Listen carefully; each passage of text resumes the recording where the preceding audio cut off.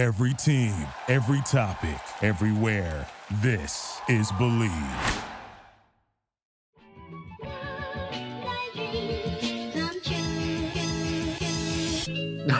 Oh, we're live.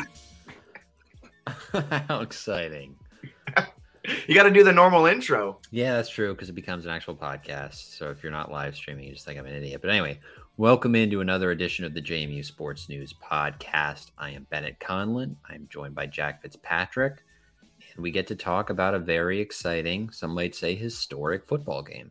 Some might call it historic. Some might call it a drubbing. Some might call it pure domination. Some might call it the worst loss in Middle Tennessee's history. We'll call it historic, though. Some might call it not good enough. No first quarter points. So I mean, that's true. Something to work on.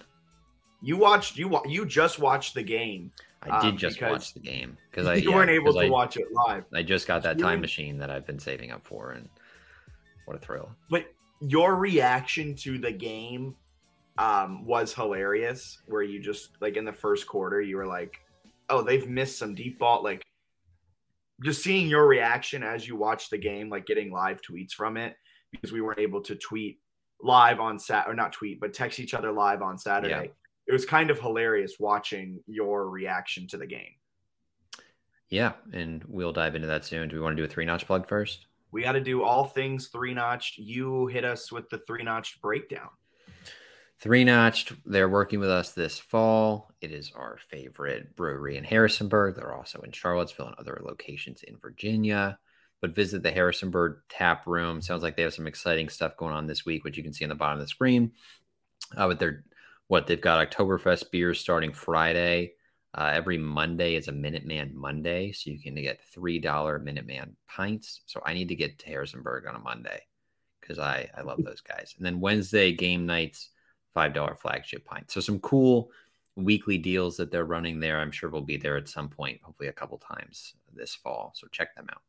Yeah, for sure. And as always, Bet Online is a proud sponsor of JMU Sports News Podcast.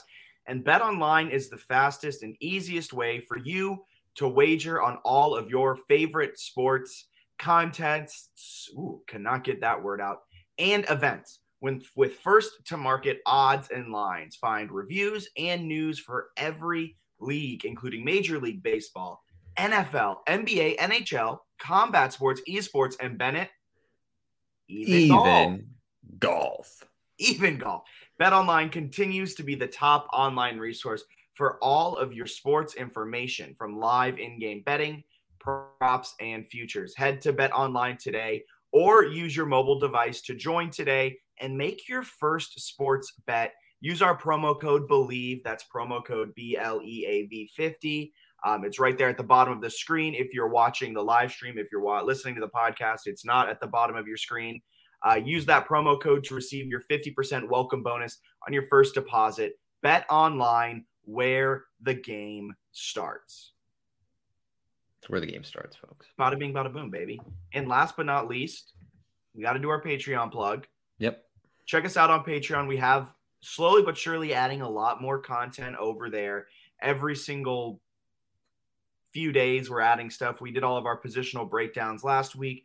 Today, up on the Patreon, went up the 2 major takeaways from Curt Cignetti's Tuesday's press conference. Normally, it's going to be 3 major takeaways, but this week, all of the focus was on Todd Centeio and what he did. So it was almost like pulling teeth. It was almost like pulling teeth to try and find 2. But we got 2 takeaways from that. We'll talk about it a little bit in this, but subscribe to our Patreon. Only $10 a month, and that's JMU Sports News on Patreon. Yes, sir. All right, so let's dive into it. 44-7 over Middle Tennessee. As you mentioned, I have just watched the game, so I've got some fresh takes for you. But I want to start with you. Hit me. They win this game in commanding fashion. The spread had gotten down to under a touchdown by the time the game had kicked off. Yep. Surprised by the level of domination? 100%. I remember talking about it every week, how we were like, I don't think this is going to be a blowout. I think at one point when the spread was 7.5, I was saying I'm all over Middle Tennessee because I thought JMU would win this game, but I thought it would be a lot closer. And that came through, I think, in our score predictions that we shared on the roundtable and a lot of other stuff that it's clear we both were wrong, but I was, I think, more wrong on it, where I thought the defense was going to get shredded and the offense was going to play a great game. I'm thoroughly shocked in the best way possible that JMU dominated in the way they did. You almost got a JMU score correct in your prediction. You had, what, 45-42? Yeah, I was just So off on the Middle Tennessee. You were just a little prediction off on the other side. Yeah, exactly. Yeah. Yeah, I was certainly surprised. I think it was an impressive performance, maybe better than I expected on both sides. But I kind of the main thing that really jumped out was like, hey, they're way more athletic at what appears to be every position than Middle Tennessee, which surprised me a little bit. I sort of expected it to be less of an athleticism gap and less of a talent gap. Kind of starting with quarterback, like Centeio sort of looked like a beefier guy. No offense to Chase Cunningham, but he looked kind of like scrawny. Like it just, none of the positions looked like they were at the same level in terms of the athletes. Did you listen to Cignetti's press conference from yesterday? I listened. Yeah. Where he kept mentioning Centeio's weight, like with a smile. Yeah, he brought up the 220 a lot. And you just said Centeio looked like a big guy, and it just reminded me that Cignetti was so happy. Like every time he'd say 220, there'd just be this smile that crept onto his face. He also kind of took some digs in like the Tuesday presser, like minor digs, but he was like, when you play better teams and you can't do that kind of thing. It was like, he was like, I kind of expected it to be harder, which I think was something fans expected and probably Middle Tennessee fans too. But it just felt really easy throughout, even in the first quarter. So like in the first quarter, they had one drive. I think it was the drive where they ended up having the field goal blocked. But he had first drive of the game, yeah. Yeah, he had Thornton open. Centeio did for what would have been a touchdown. He missed him. He overthrew him. He had some passes early that he was missing, some reads he was missing. And obviously the blocked field goal was pretty sloppy. But they were making mistakes. And then they just, once they stopped making some of those mistakes, they started to score with a little more consistency. So I don't know, really from early on, they just looked like the better team, and it sort of exponentially, looked more like that as the game went on. They just sort of kept building and really turned what was a close game initially into kind of a beatdown. Were you surprised at all, though, by how dominant the defense was? I think at first, I especially thought they would struggle a little bit in the secondary. I really liked Jordan Swan. Like Jordan Swan at corner looked a lot faster than I assumed he was or thought he was from watching last year. He just looked like a better player. Surratt was really good, like really good. Yeah.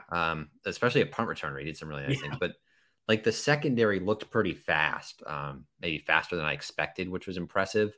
They were pretty sure with tackling. The linebackers, they talked about all that young talent. They were both really good. And then the defensive line, man, super impressed by the defensive line. I thought they were really good. They're deep, so they have a bunch of guys. But like the one play, it was the Isaac Ukwu sack that made all the highlight packages, where like they try to chop block him. He hurdles the guy and then chases down Cunningham. That was the sort of play that was like, I don't think Middle Tennessee has too many guys that can do that. And like the one guy that sort of killed for them was it Ferguson? It was like Jordan Ferguson or whatever. They're big defensive linemen. And like the one play that stood out from watching him is he got into sort of a shoving match with Zach Horton, a tight end who we'll get into at some point. And they're both going at it on this play that I was rewatching. And Ferguson takes like a big shove and like knocks his helmet off at the end of the play.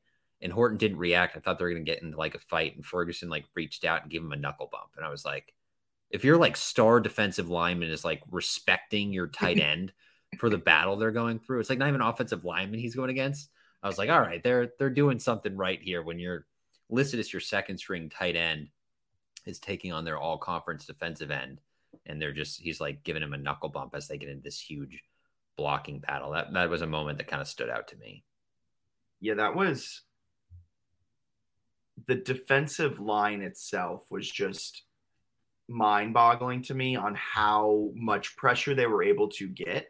Like the secondary, we've talked at length about the issues that the secondary has, that they're inexperienced, everything like that.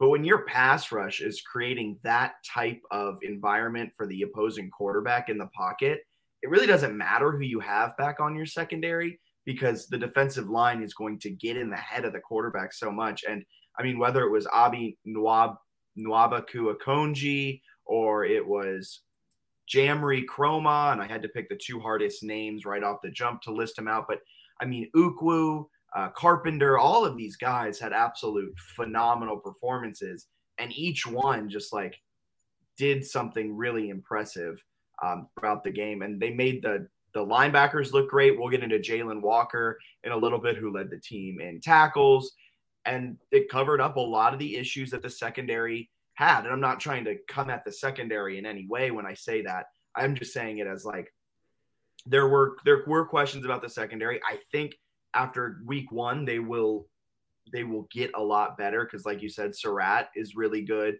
Swan was impressive. Austin, the true freshman, was really good with a lot of speed. So I think they will come together and get better each week. But as long as the defensive line is playing so well, I don't know if it necessarily matters as Frank makes his opinion known on the secondary as well. Shout out to Dogs. Yeah, I was impressed with the defense in general. I thought they were better than I thought they were going to be. So they played really well. I think that's a good sign. Do we want to hit any more player shout outs? Are there any names that I think we hit a bunch of them? Yeah, we hit a bunch of them, but just real quick, I think we need to go through a few of them. Todd Centeio, historic debut. I think everyone talked about that one at length. What did you take away from Todd's performance? He's kind of like what we hoped he would be. We talked about like the speed and the mobility, and then the arm strength and the ability to be more efficient this year than he was at Colorado State. He's 9 touchdowns away from matching his passing touchdown total last year, and he's got 10 games to do it. So I like his chances after throwing 6 in the first one. He was awesome, and he ran really well, especially later in the game. But he had some early runs that were nice. But the one touchdown pass where he was like in the pocket, eluded a couple guys, kept his eyes downfield, and hit Thornton for like a 40-yard touchdown pass was unbelievably good, and one that really stood out, obviously, because it was a deep touchdown pass. But he made a couple moves in the pocket there. And I felt like in the first quarter, there were a couple times where he like didn't see anything. He was like, all right, I'm running. Where he seemed like kind of jittery early and nervous, even though he's an older guy. I think he tweeted today that it was like his 24th birthday or something. So he's an older guy, but I think he's still a little nervous in the first game and had some of those week one jitters. But as he settled down, it felt like he was more willing to scramble, but look to still throw the ball as opposed to just take off and run. I think there's like some Ben DiNucci there, where I think he's probably going to have some mistakes this year where he scrambles and tries to make a play and it doesn't work out for him. But he's also someone that I like having those skill sets with this coaching staff more than I did with like the Mike Houston, Donnie Kirkpatrick coaching staff. So I feel like they're going to make him efficient, even though he seems like he could have some of that like gunslinging ability. Yeah. Cignetti talked about in his press conference where he loved coming into this season. What he loved the most about Centeio was his experience. He's a 6-year starter. Colorado State, I think he either finished or was about to finish his MBA, like all of that type of coach speak about experience. But then he did mention how in the beginning, especially the first quarter, especially the first couple of drives, he ran when he had open guys. He missed open guys.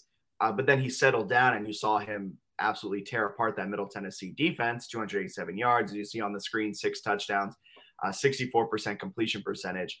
Can I make a really, really brash thing? Can I say a really bold prediction that will probably bite me in the butt, but can I say it? Yes. Based off of that performance, and I expect it to just maintain, if not get a little bit better throughout the season as he gets more used to this offense and so on and so forth. Will he be the best quarterback since Vad Lee? I think he might. He's definitely got the skills to do some special things. When you say that he'll get better throughout the year, I assume you mean just in terms of how you view his performance. Yeah, I don't mean like statistically where every week he's going to add another touchdown. He's going to finish with 15 touchdowns in a game by the end of the week. What I mean is he'll be more consistent in the pocket. He'll feel more safe, I guess. The O-line will get better. They'll protect him better. He'll be more consistent. He'll be more accurate. He'll hit the passes he missed, and he'll be able to kind of be better, if that makes sense. Yeah, I'm excited to watch him play the rest of the season. I think it's the what maybe the biggest takeaway for me from this entire game is like I don't want to say it was like pessimism, but I had some questions and doubts about this season. Like I was like, I'm very excited that Jamie's in the Sun Belt. I'm excited that the schedule is cool, but like they might win 4 games. And after watching that game, I'm much closer to thinking they're going to win like 9 games. Like I know that you shouldn't like, and we'll talk about this later, shouldn't totally put all this stock into one game. But there's this idea over the whole offseason that was like, oh, it's hard to transfer to the FBS. It's hard to, make that switch. It didn't feel that hard. Like that felt like an FCS game. They killed them. Like they were significantly better than them every single drive. Like there was no worry at any point during that game that they were going to lose. There's no worry really at any point that it was going to be like within a couple scores. Like the longer it went on, the more it was like, oh, they're just way better than them at like every position. So I don't know. It's one that like I watched it and all of the doubts that I had that like, oh, it could be hard and they're going to have some growing pains turned into like, they're probably going to lose some games because like the Sun Belt East is hard. There should not be a game the rest of the season that JMU isn't competitive in. Like Kurt Cignetti talked about not being down multiple scores. Like this team is good enough to not lose a game by double digits, in my opinion. Doesn't mean they won't, but like I think the talent on both sides, if they're reasonably healthy, especially at quarterback, they should have a chance in every game. Yeah, I agree. And you know what backs up that thought? This guy. Well, little graphic action here as we are live streaming for the first time. We're able to bring in outside statistics, outside graphics. This is from a really good guy on Twitter who does a lot of stats. You know his at name? It's like Stats O War or something. Yeah, I think that's it. But yeah, it's Stats essentially what the letter O War. And essentially what this graphic is saying is JMU was the 4th most dominant team this weekend. Yeah, it's a net success rate, which I assume just meshes offense and defense in terms of like each play, basically.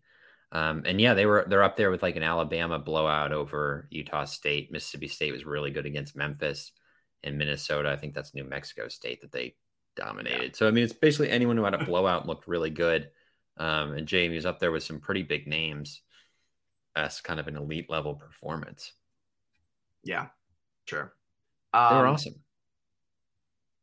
I guess that brings us to our next point on this game. And you kind of sampled a little bit, think 9 games. What are the expectations now moving forward after dominating at such a high level? I don't think they'll actually win 9 games. I just feel like it's closer to that. You said it, though. You said it. That's true. I just feel like they're very good. And I also think we need to, like, at the same time, you kind of have to pump the brakes. Because, like, some JMU fans, I think, were getting, like, way too far on the other side, where it was like, which week is game day coming to campus? Or, like, a neighboring campus? Like, probably none of them. It doesn't, like, mean that they're this unstoppable force or anything like that, but they are a good football team that's playing really well. So they have some positives there. And the schedule is very hard, but it's also not like impossible. Like I think App State has legitimate defensive issues, which you saw when they gave up, 63 points to North Carolina. Like they scored 61, including 40 in the fourth quarter, because Carolina also stinks on defense. But App State gave up a gazillion points in their bowl game. They just gave up a bunch of points. So like Norfolk State's obviously a win. Texas State, I think they got blown out by Nevada, like blown out by a really bad Nevada team. It was like 42-14. So they're not good, and it's at home. That's essentially like a cupcake. So they should at least be 3-1 after those, even if they lose to Appalachian State. I think they can be competitive. Arkansas State's like a 50-point underdog. It's not actually that far. It's like 44 against Ohio State. Like they're fine. They're whatever. They're not like great. So neither of those West teams are that scary. Georgia Southern's going to get blown out by Nebraska probably this weekend. They're fine, but they're also transitioning from a triple option, which worked really well in week 1. I think they're playing an FCS team though. You got Marshall, which I do think Marshall's a pretty good team, so that'll be tough. But again, at home, where JMU's been fantastic over the years, that game is winnable. Louisville got trashed by Syracuse, 31-7 by Syracuse, Jack. Syracuse. They suck at football. Like, they're known for being bad at football. They added some UVA coaches who I'm pretty high on, so that's pretty cool. Good group of people there. Their offense might be better. Their running back's weak, but like Syracuse is not supposed to be good. Isn't So maybe Louisville with Louisville Malik sucks. Cunningham too? Yeah, he didn't do anything. His stats were not great. He was like 16 to 22 or something. He had a couple of picks. He's supposed to be like an NFL caliber, like top 5 QB, right? He's very good. I worry the program is maybe slightly a dumpster fire. So I don't know. Maybe they'll turn things around, but that game is like way less scary than it was. ODU, we can get into. I think Preston had this question. We can get into Preston Adams' question now, which was ODU, Virginia Tech, and if ODU is actually good or if Virginia Tech is that bad. ODU won 20-17 in like a nail biter, even though Virginia Tech turned the ball over 5 times. So I think Virginia Tech kind of sucks, and ODU is not actually that good. But I think Virginia Tech sucks.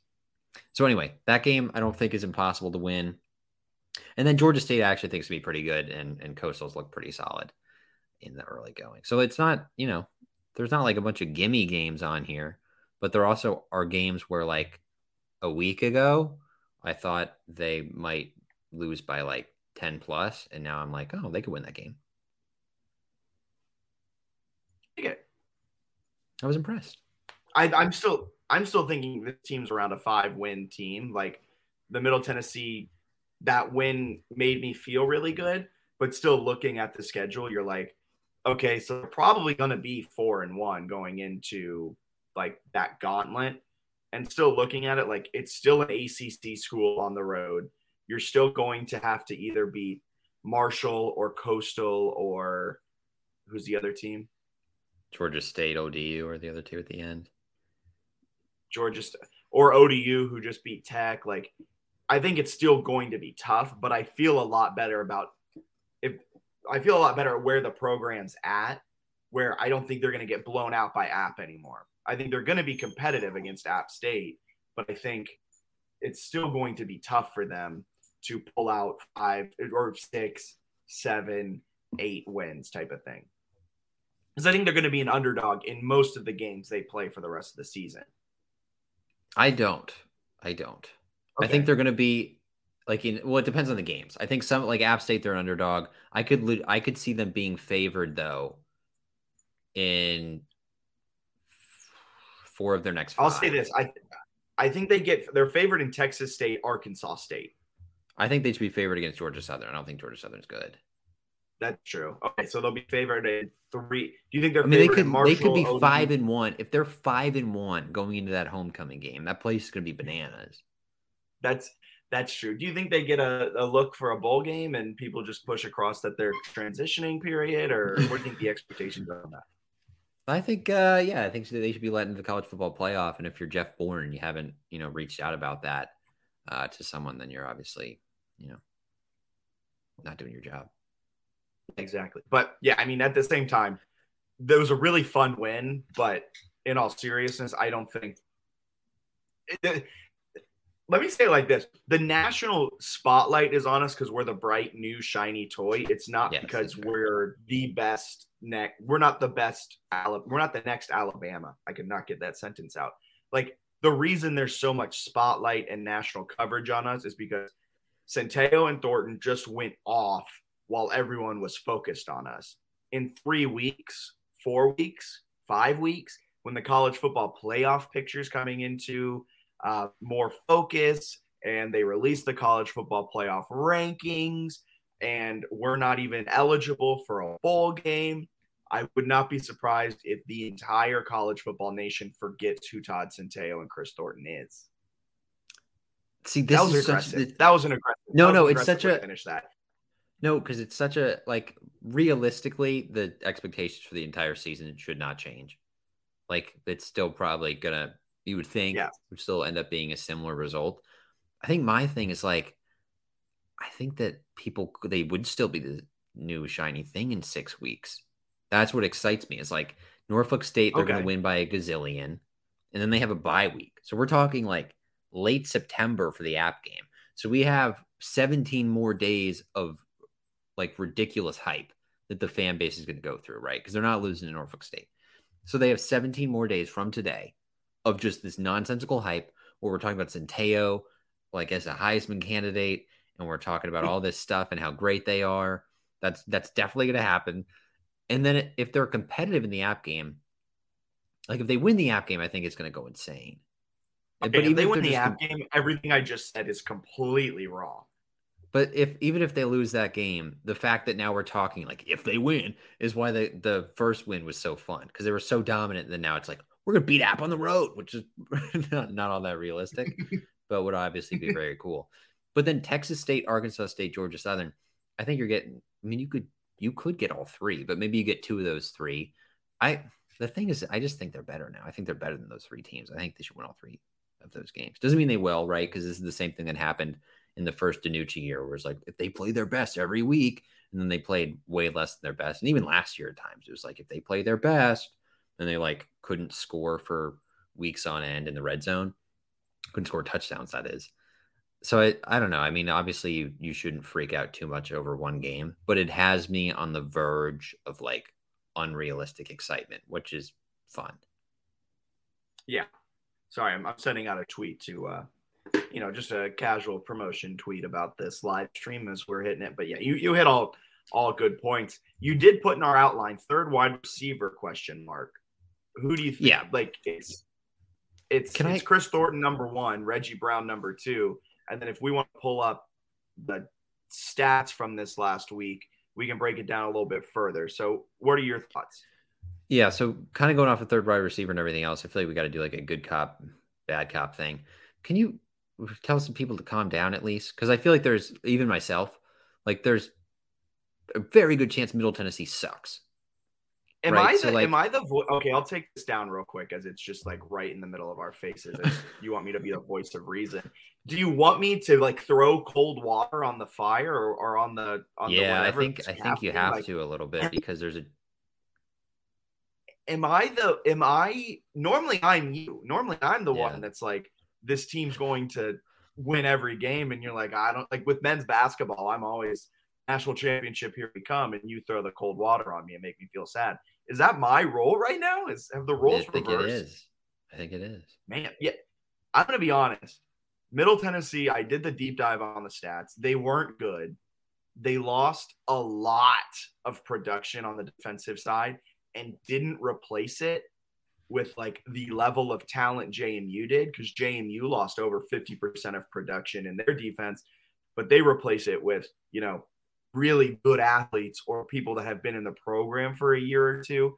I mean, Middle Tennessee lost Reed Blankenship, who's in the NFL now, Gregory Gatt, who's a really solid player, and a few others. Their only good player was Ferguson, if we're being honest. Chase Cunningham showed flashes, but he showed flashes against Charlotte, against bottom feeder CUSA teams, which, like, if you put me in at quarterback, I would probably, like, look competent as a thrower of the football.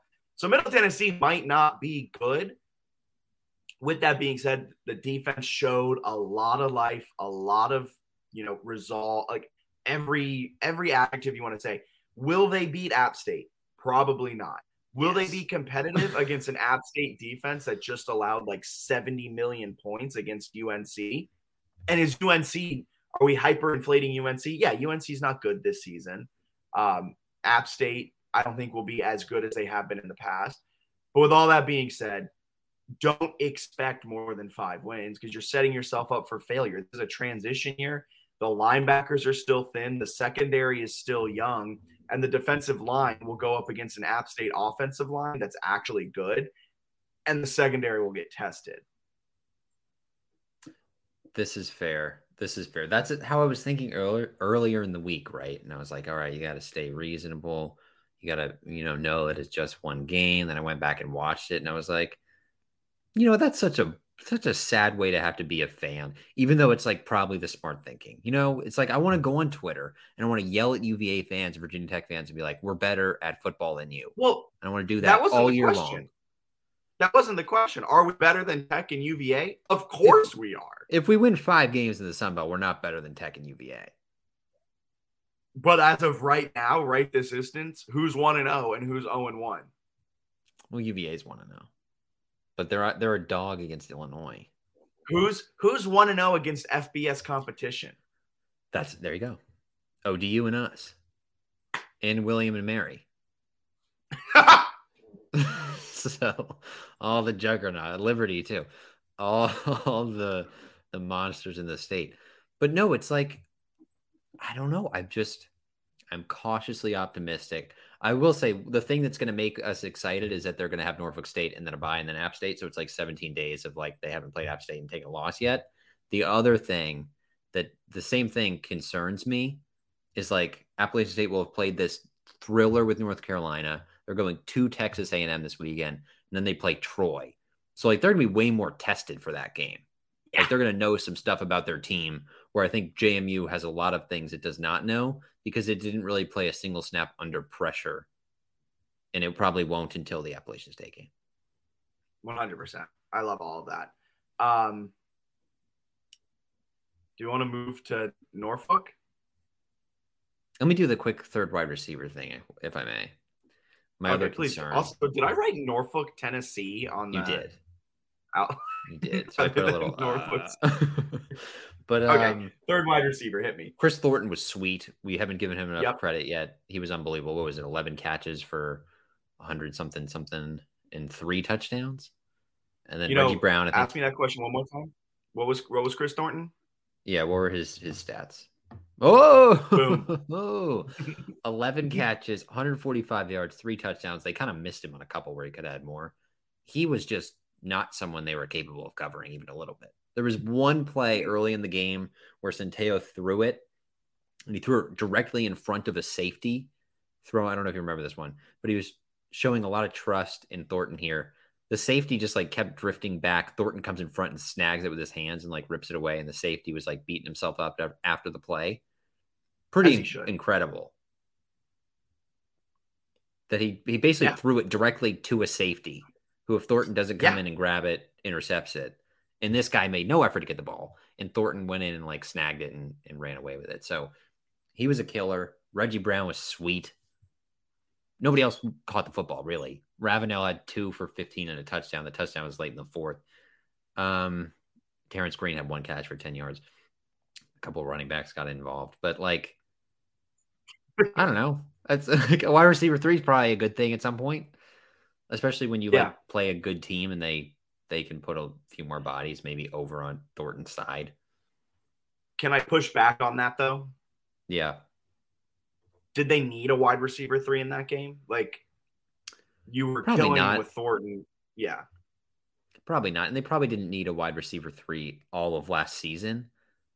It would just be fun to see someone step up. I think Ravenel is actually a guy who could step in, even Terrence Green. So they think they have them, which is a fair point. Yeah. But it was fascinating to watch the game back and just be like, oh, they just said, we're going to run the ball or we're going to throw it to Chris Thornton and Reggie Brown every single play. Middle Tennessee was like, well, we've got nothing. Well, it was fun while it lasted, guys. Good job. Yeah, we did our best. If only we had seen this Thornton guy on film. But they didn't. Yeah. Should we break down Norfolk State? As Kurt Signetti says, there's a test every week, Jack.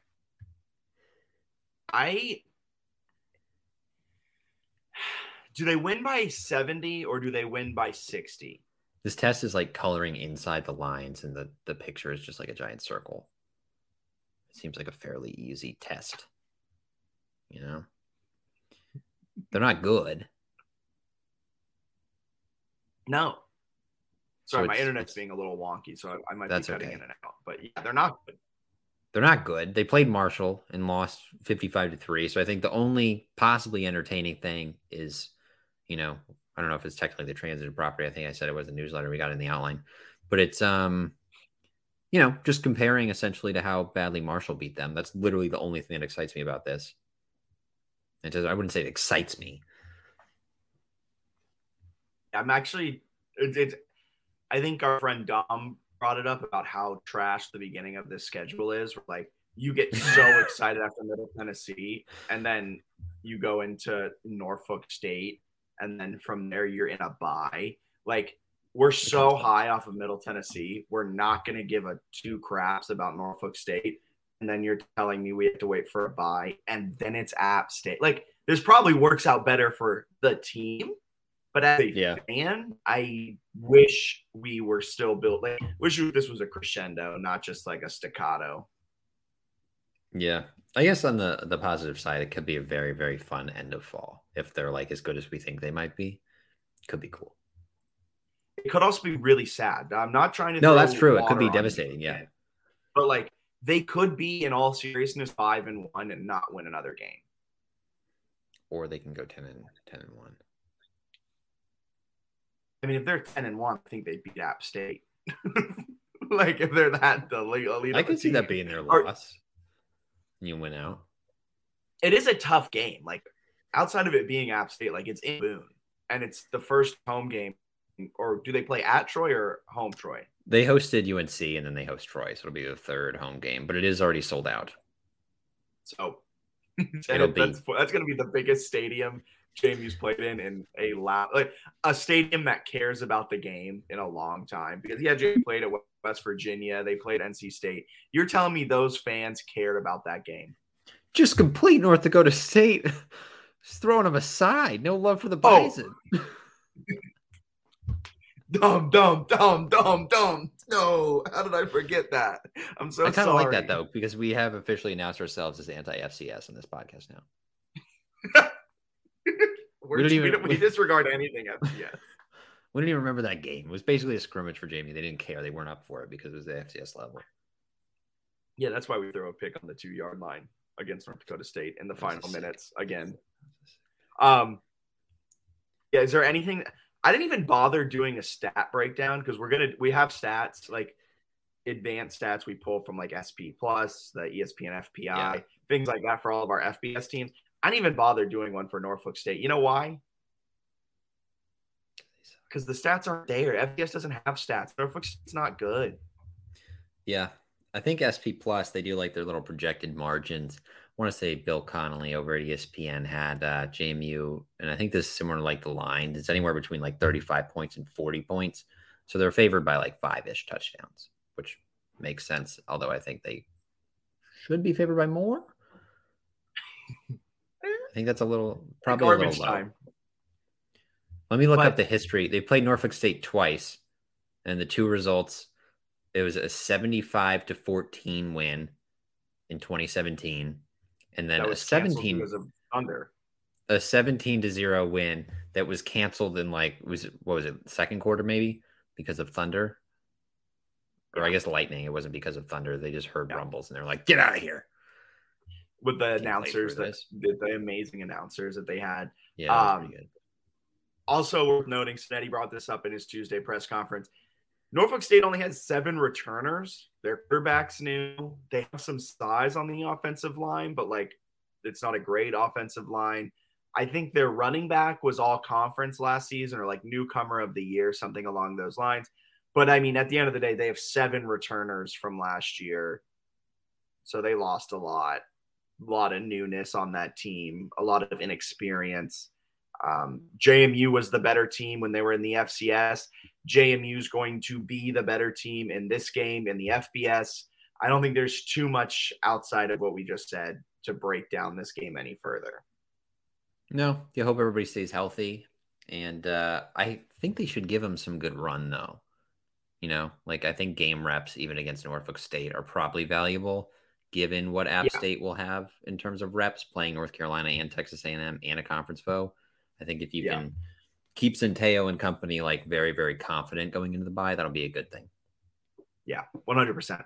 Around the Sun Belt, it was a nice little week for Sun Belt teams, whether it was them taking down Virginia Tech or it was a close loss against UNC.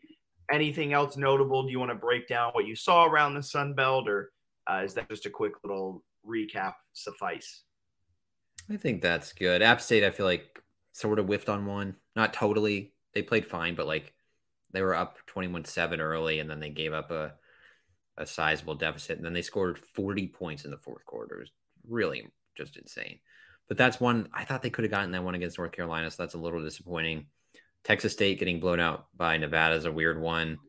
Coastal did pick up a nice win over Army, which I think was solid. But one thing I will say, I feel like JMU fans are super attached to like what the Sun Belt is doing, which is fair.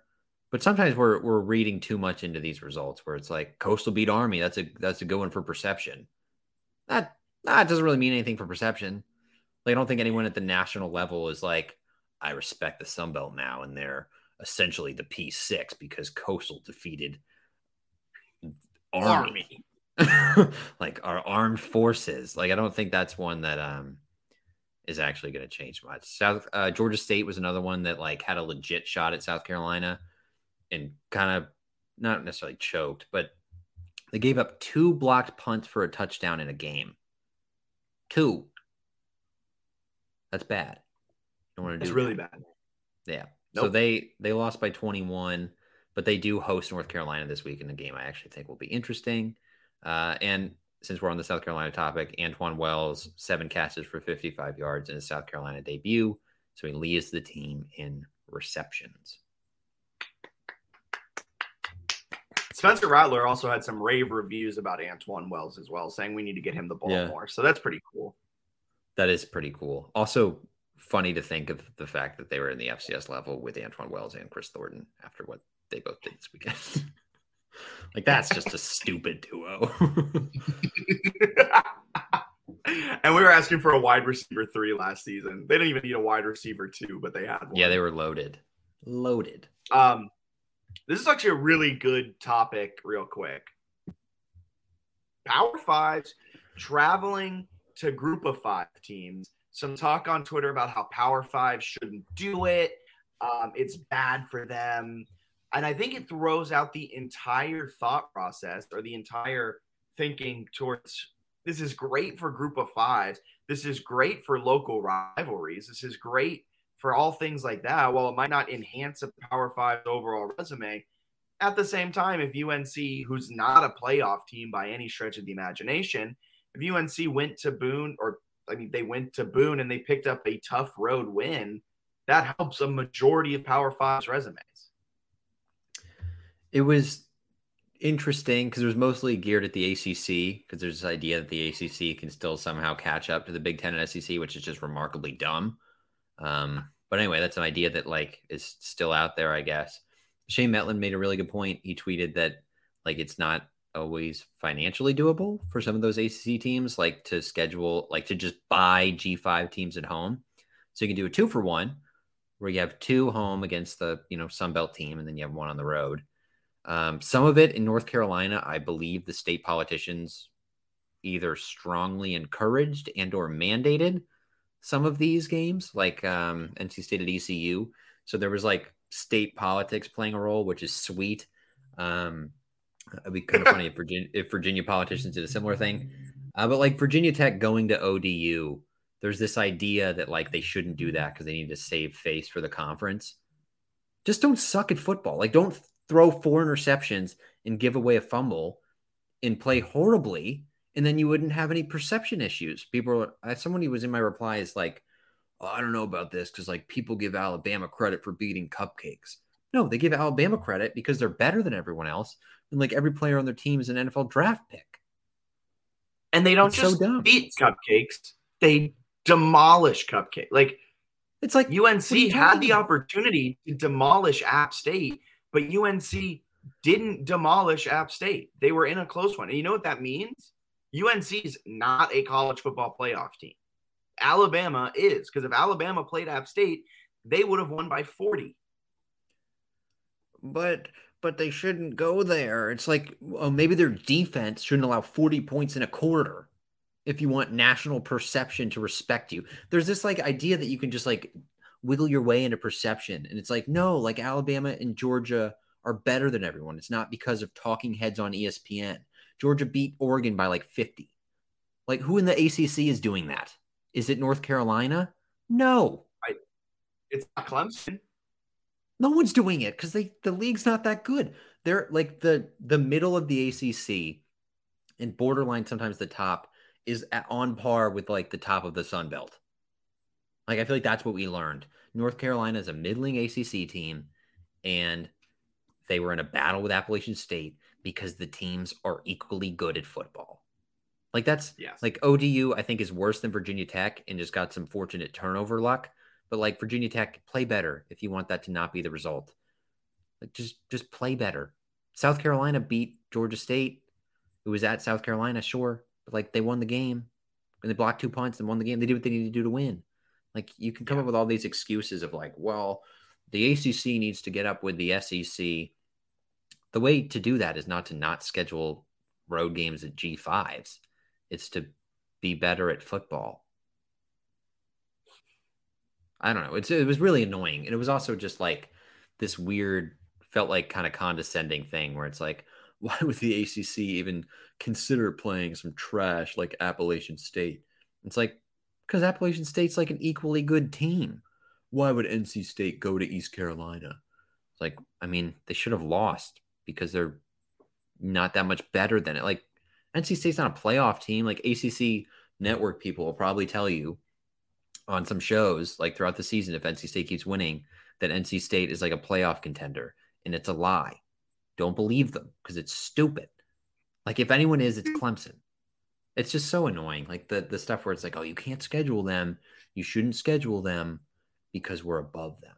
It's like, I don't think you understand when like the power leagues form, you will be more on par if you're North Carolina football with Appalachian State than you will be with Ohio State. Like it's already the case. You're not competing with them because you're not good. These soapboxes are some of my favorite things in the world. It's just irritating, you know? It's also fun, like for all the people in the region. Yeah. It's also fun for the kids at App State and ECU who get to go to this game. Like, if there was FCS, so it never would have happened. But like, say JMU was FBS when we were there, and Tech came into town. Right. That would be so fun. And I think people just miss like the human aspect of sports too. Like, not only does this help the students, this helps the local economy. This gets everyone up. It breathes fresh air into these programs.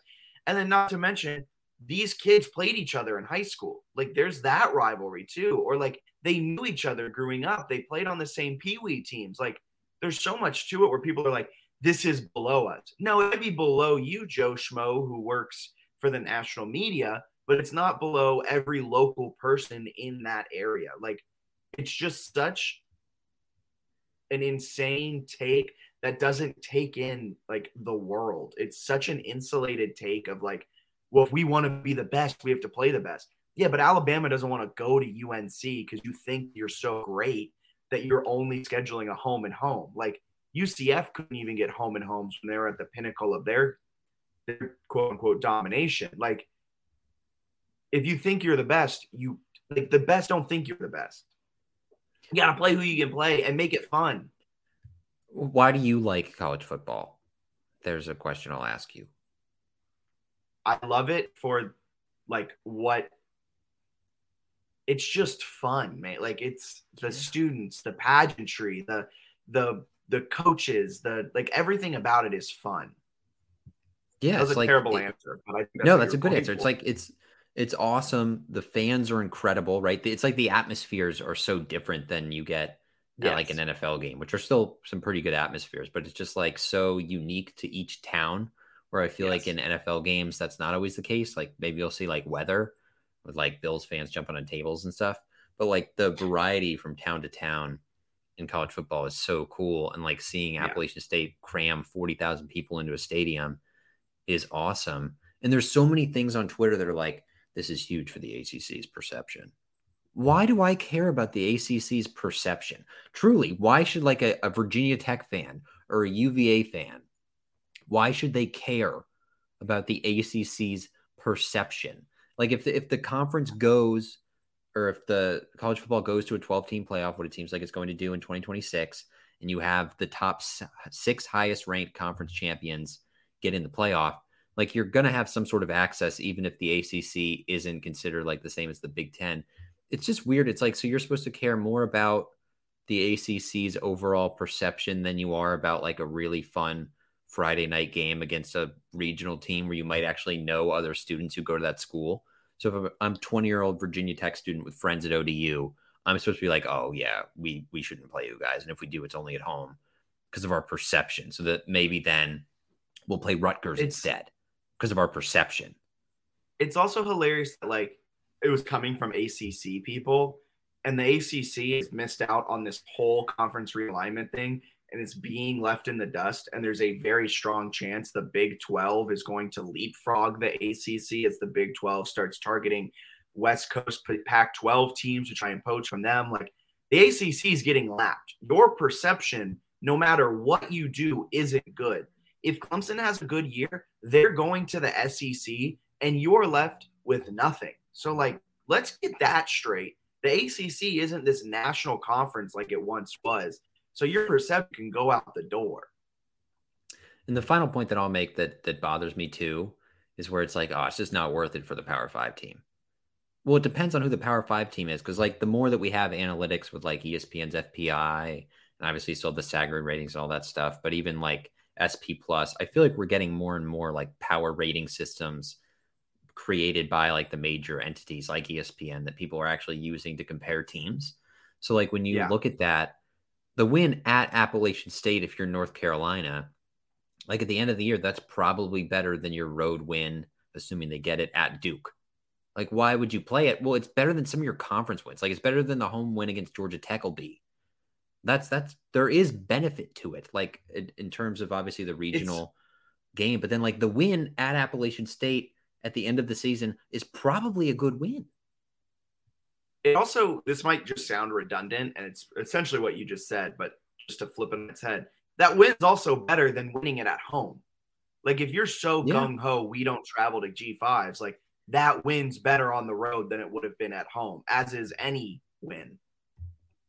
And if your Carolina isn't like your number one goal just to like win your division in the ACC, and like because they're not making the playoff as we've talked about, so you'd think you want your team prepared to go and make a run at your division, the Coastal, and playing at Appalachian State. I'm going to be honest with you, that's a more hostile environment than playing at Virginia in November. So like I think that's like it preps your team. Like there are actual benefits to it that I thought were kind of surprising that nobody was talking about. It's just like, oh, they almost lost, so this was dumb. It's like, no, that's a very weird way to look at that. Yeah. And last, but certainly not least, it's time for everyone's favorite segment, Sunbelt Weekly Pick'em. I don't have the numbers right in front of me, and I don't think you do either, but I did well. I know I did well. Show off. All right. But let's get to it this week. I can't open it. I want to be frank. I can't open the Sunbelt schedule right now because of my internet. I have them up. I'm going to need you to do this for us. Do we want to save Jamie to the end, or we want to lead because their game is so bad? Let's lead with JMU. Okay, JMU Norfolk State, Saturday, 4 o'clock on ESPN3, which is different than ESPN Plus. So who you got? You need a cable subscription to watch this game. You need a cable subscription to watch JMU win this one 75-7. 75-7. I'll say they win it 59-10, which I think is what I put in the newsletter and hopefully matches with what I said. But also, if you have like an internet thing, I believe YouTube TV is like a partner with them, which I have, and I would be able to get ESPN3. So it's like cable plus those things as well. All right. Yep. Arkansas State, Ohio State. Arkansas State, Ohio State. Give me the Buckeyes. Yeah, I will tell you on that. The spread right now is 44.5 points. So I would odds makers like the Buckeyes. State. Yeah, they're the Ohio favorite. State even with the point. Yeah, of course they're the favorite. Southern Miss plays at Miami. Southern Miss had a heartbreaking loss at Liberty. I thought they were going to win that one, end up losing in overtime. But they're playing out Miami. That's a big one. I'm going to go Miami. I've bought into the Miami hype. I think with NIL and everything, they're going to be a national contender here soon. I like what Mario Cristobal did at Oregon. He beat Ohio State. People forget. Oregon beat Ohio State at the beginning last year. This year, Oregon got absolutely mollywopped in week one. Post Cristobal. Cristobal basketball is going to do good things in Miami. It's going to start with it. Will not start. Pick up the win this week. Yeah, I think Miami wins that game. They're 25-point favorites. We don't have a ton of like highly competitive games this week necessarily. So Miami, that should be a pretty easy money line pick. Next up, North Carolina. They're going on the road again, stir the pot to a Sun Belt team. They're playing at Georgia State. Shout out to UNC for just like running through the Sun Belt.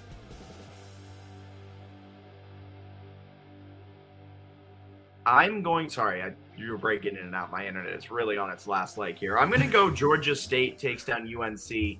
UNC's defense is so bad. Dude, I love this pick. I'm also taking Georgia State, 7.5-point underdogs. Hammer that spread. 2 blocked punts against South Carolina. I could not think of an easier thing to fix. It's like a week to fix punt protection. That's perfect. They can do that. They ran for 200 yards against South Carolina. They held South Carolina to 79 rushing yards. They picked off Spencer Rattler twice.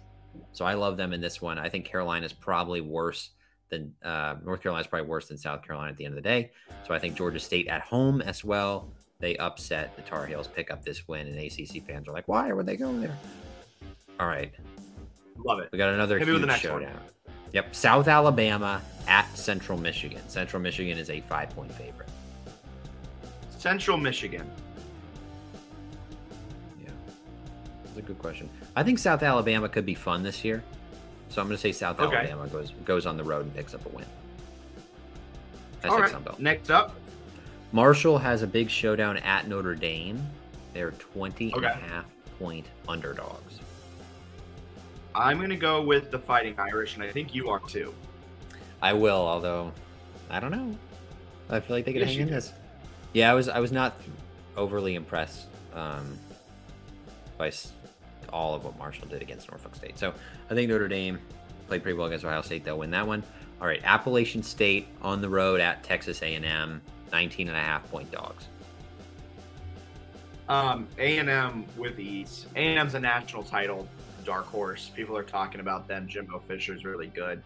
They're a really good program. App State just allowed 60-plus points against UNC. Give me A&M. Yeah, worried about App State's defense. I like A&M there as well. We got some snoozers the rest of the way, so I'll save a couple of the fun ones for the end. So Gardner-Webb, Coastal Carolina. Coastal. Yes, Coastal. Eastern Michigan at Louisiana. Eastern Louisiana. Michigan. Okay, Louisiana is an 11.5-point favorite. Oh, I'll take Louisiana. I'll take Louisiana as well. Alabama A&M at Troy. Troy. Also taking Troy. Florida International. This game is so bad. Florida International against Texas State. Texas State, which just got smoked by Nevada, is a 14-point favorite. Texas State's a favorite? 14-point favorite. I'm going to go FIU with the Fighting Gunner Holmbergs. Is that where he went? Yeah. Oh, my God. I'm taking Texas State. If Vegas says they're a 14-point favorite, given how bad they are, I will gladly take them. All right. Georgia Southern. Clay Helton in the Fighting Georgia Southern boys. Go to Nebraska. Kind of a crappy Nebraska team, but they are 23.5-point dogs. So Nebraska, hear me out, lost week 0 in Ireland, set themselves up for the ultimate trap game. I was all over North Dakota, like plus 35. North Dakota didn't win, of course, but they covered that with ease. Nebraska looked lackluster. Give me Nebraska to win, but I'm taking the points. Not Nebraska. I forgot who they're playing, so. Georgia Southern. Yeah, Nebraska looks like crap, but I'll take Nebraska to win. I don't think they're. I don't know. Scott Frost, if they lose this game, is like immediately out of a job. So I'll say that they win. Yeah. And then we have Nichols versus UL Monroe. I'm gonna go with the FCS upset here. No, I'm not. I'll take UL Monroe. What a horrible game. That's disgusting. And last one that I've saved for us as a somewhat exciting game. I should say some of the others. But ODU is playing at East Carolina. Mike Houston. They should have beaten NC State, but they didn't have a competent kicker. So they lose that one. But ECU is a 12.5-point favorite over the Monarchs, who just beat Virginia Tech. I'm going to go ECU because I think they're trending upwards. They had a really good showing against NC State. If it wasn't for the missed field goal, who knows, or missed extra point, I should say, who knows how that game finishes. Oh, yeah, that is a bad day for the kicker. I'm actually interested to hear who you pick, though. I've got ECU, and I think ECU covers the 12.5. Like, I think they might kill them. Okay. You think So Virginia Tech's that bad, ODU's here, and ECU's here? I don't think they can bank on 5 turnovers, and it's on the road. I feel like it's a perfect storm, letdown week. They're not going to force a bazillion turnovers. They're not actually that good. I still think they're decent and getting better, but they're not. I don't know. I like what Mike Houston's doing at ECU. I think they're actually pretty competitive. So I will take ECU, and that's everything for Sunbelt Pick'em. Perfect. Well, I think our first ever live stream of the JMU Sports News podcast went off fairly well. So a few internet problems on my end. We'll get those figured out. We'll be back next week. Much like punt protection, we know it's a simple fix for next week. There's nothing wrong with it. Any closing thoughts on this week's matchup against Norfolk State or anything else you want to leave our listeners about Middle Tennessee? I just want to make sure we didn't miss any questions, but I don't believe that we did. Well, the JMU Sports Blog guys asked why their I think it was more in jest, though. Yeah, I don't know if they need a serious answer for their audio problems, but hey, we're having some internet issues, so if you're a JMU related podcast, you obviously have some tech difficulties. Yeah. Well, for Bennett Conlon, my name is Jack Fitzpatrick. We hope you guys enjoyed the first edition of the JMU Sports News podcast. Going along the bottom is all the things happening at 3 Notch. They are a proud sponsor of this podcast, along with Bet Online. Promo code BELIEVE50, BELIEVE50. Check that out. And also check us out on Patreon, JMU Sports News. Next week we'll be on Twitter, YouTube live streaming, same time, same place. See ya.